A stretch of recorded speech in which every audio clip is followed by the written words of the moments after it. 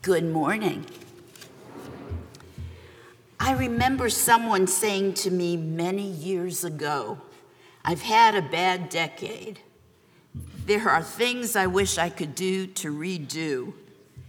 I'd make different choices. So many words I wish I hadn't said. Relationships that I do differently. It probably doesn't take a lot of imagination to know what this means. It may not have been a decade, but I suspect all of us have had a day, a week, or a season in our life that we would like to redo. We want a do-over, a second chance. Into what then were you baptized? Have you ever felt your life paralyzed by fear? Sometimes you know what it's about, and other times you may not. You just know you're scared and you feel stuck. Into then, what were you baptized? Do you ever feel as if you are always trying to prove yourself, to be enough, to gain approval, acceptance, or love? Do you feel as if your life's efforts have become just another self-improvement program? Into what then were you baptized? Most of us could tell about times when life was dry, arid, and dehydrated. Joy was absent and meaning lost. Isolation replaced community. And escape offered the illusion of survival. Into what then were you baptized? I've known times, and I suspect you have as well, when past choices, actions, and relationships kept me begging, please, God, please, please, please forgive me. Never mind that confession had been made and absolution given. The burden was still being carried.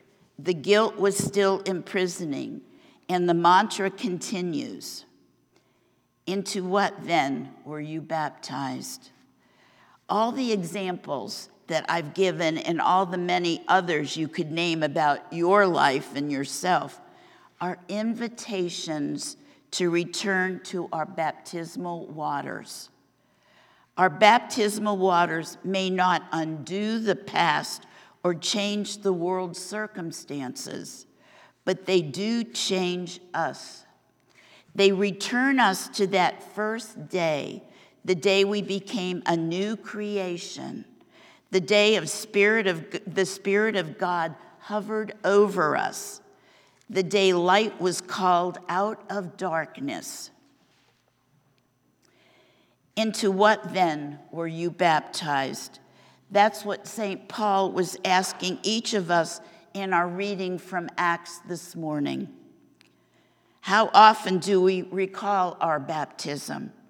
What difference does it make, or is it making in your life today? How often do we return to the water of our baptism? Baptism isn't just for babies or newcomers to the church.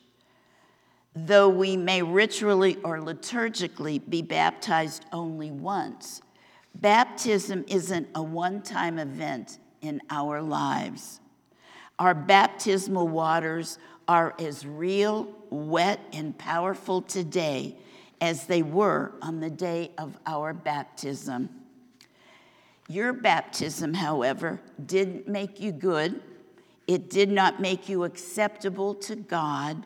It did not cause God to love you. It revealed those to be already the truth. It revealed that God sees you and knows you. It revealed that your life matters. Isn't that what we see and hear today on the feast of the baptism of Jesus? In today's gospel, Mark places the baptism of Jesus at the very beginning of his gospel account. This is Jesus' first appearance. He came from Nazareth of Galilee and was baptized by John in the Jordan.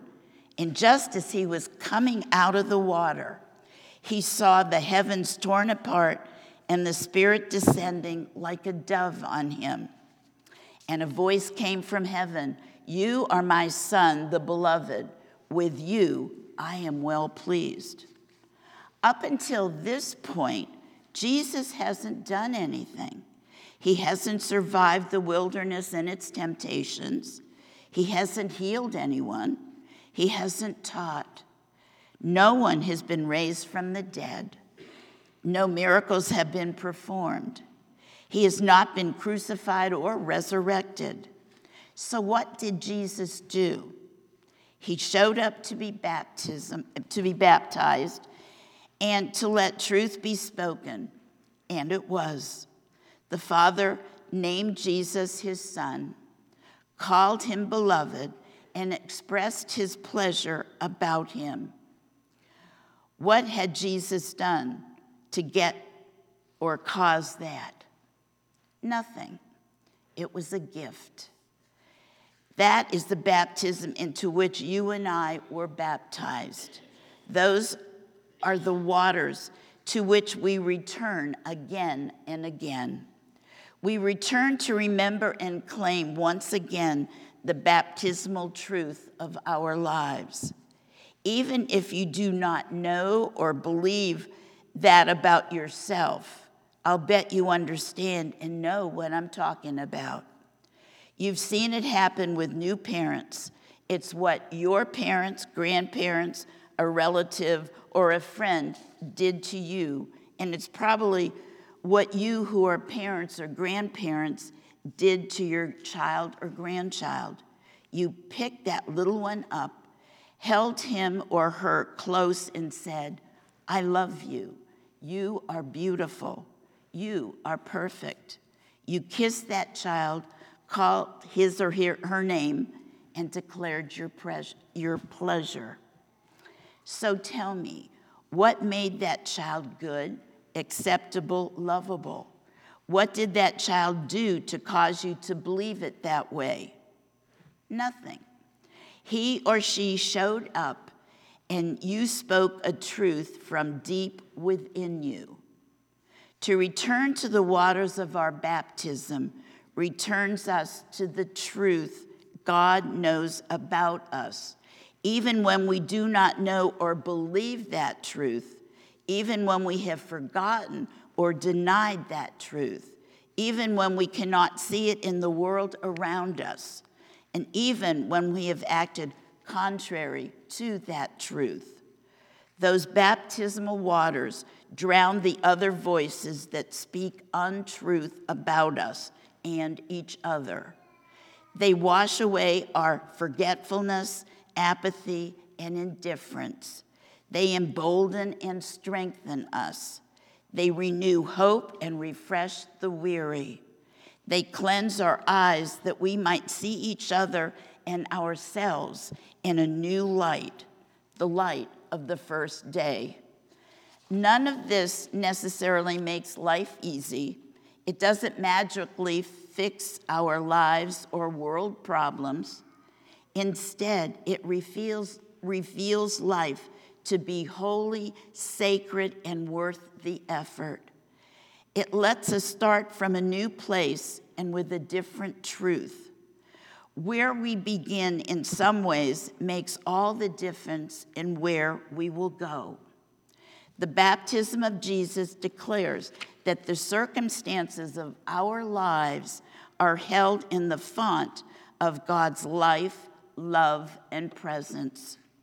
In every one of those circumstances, we choose to live into or away from the baptismal truth God speaks about us.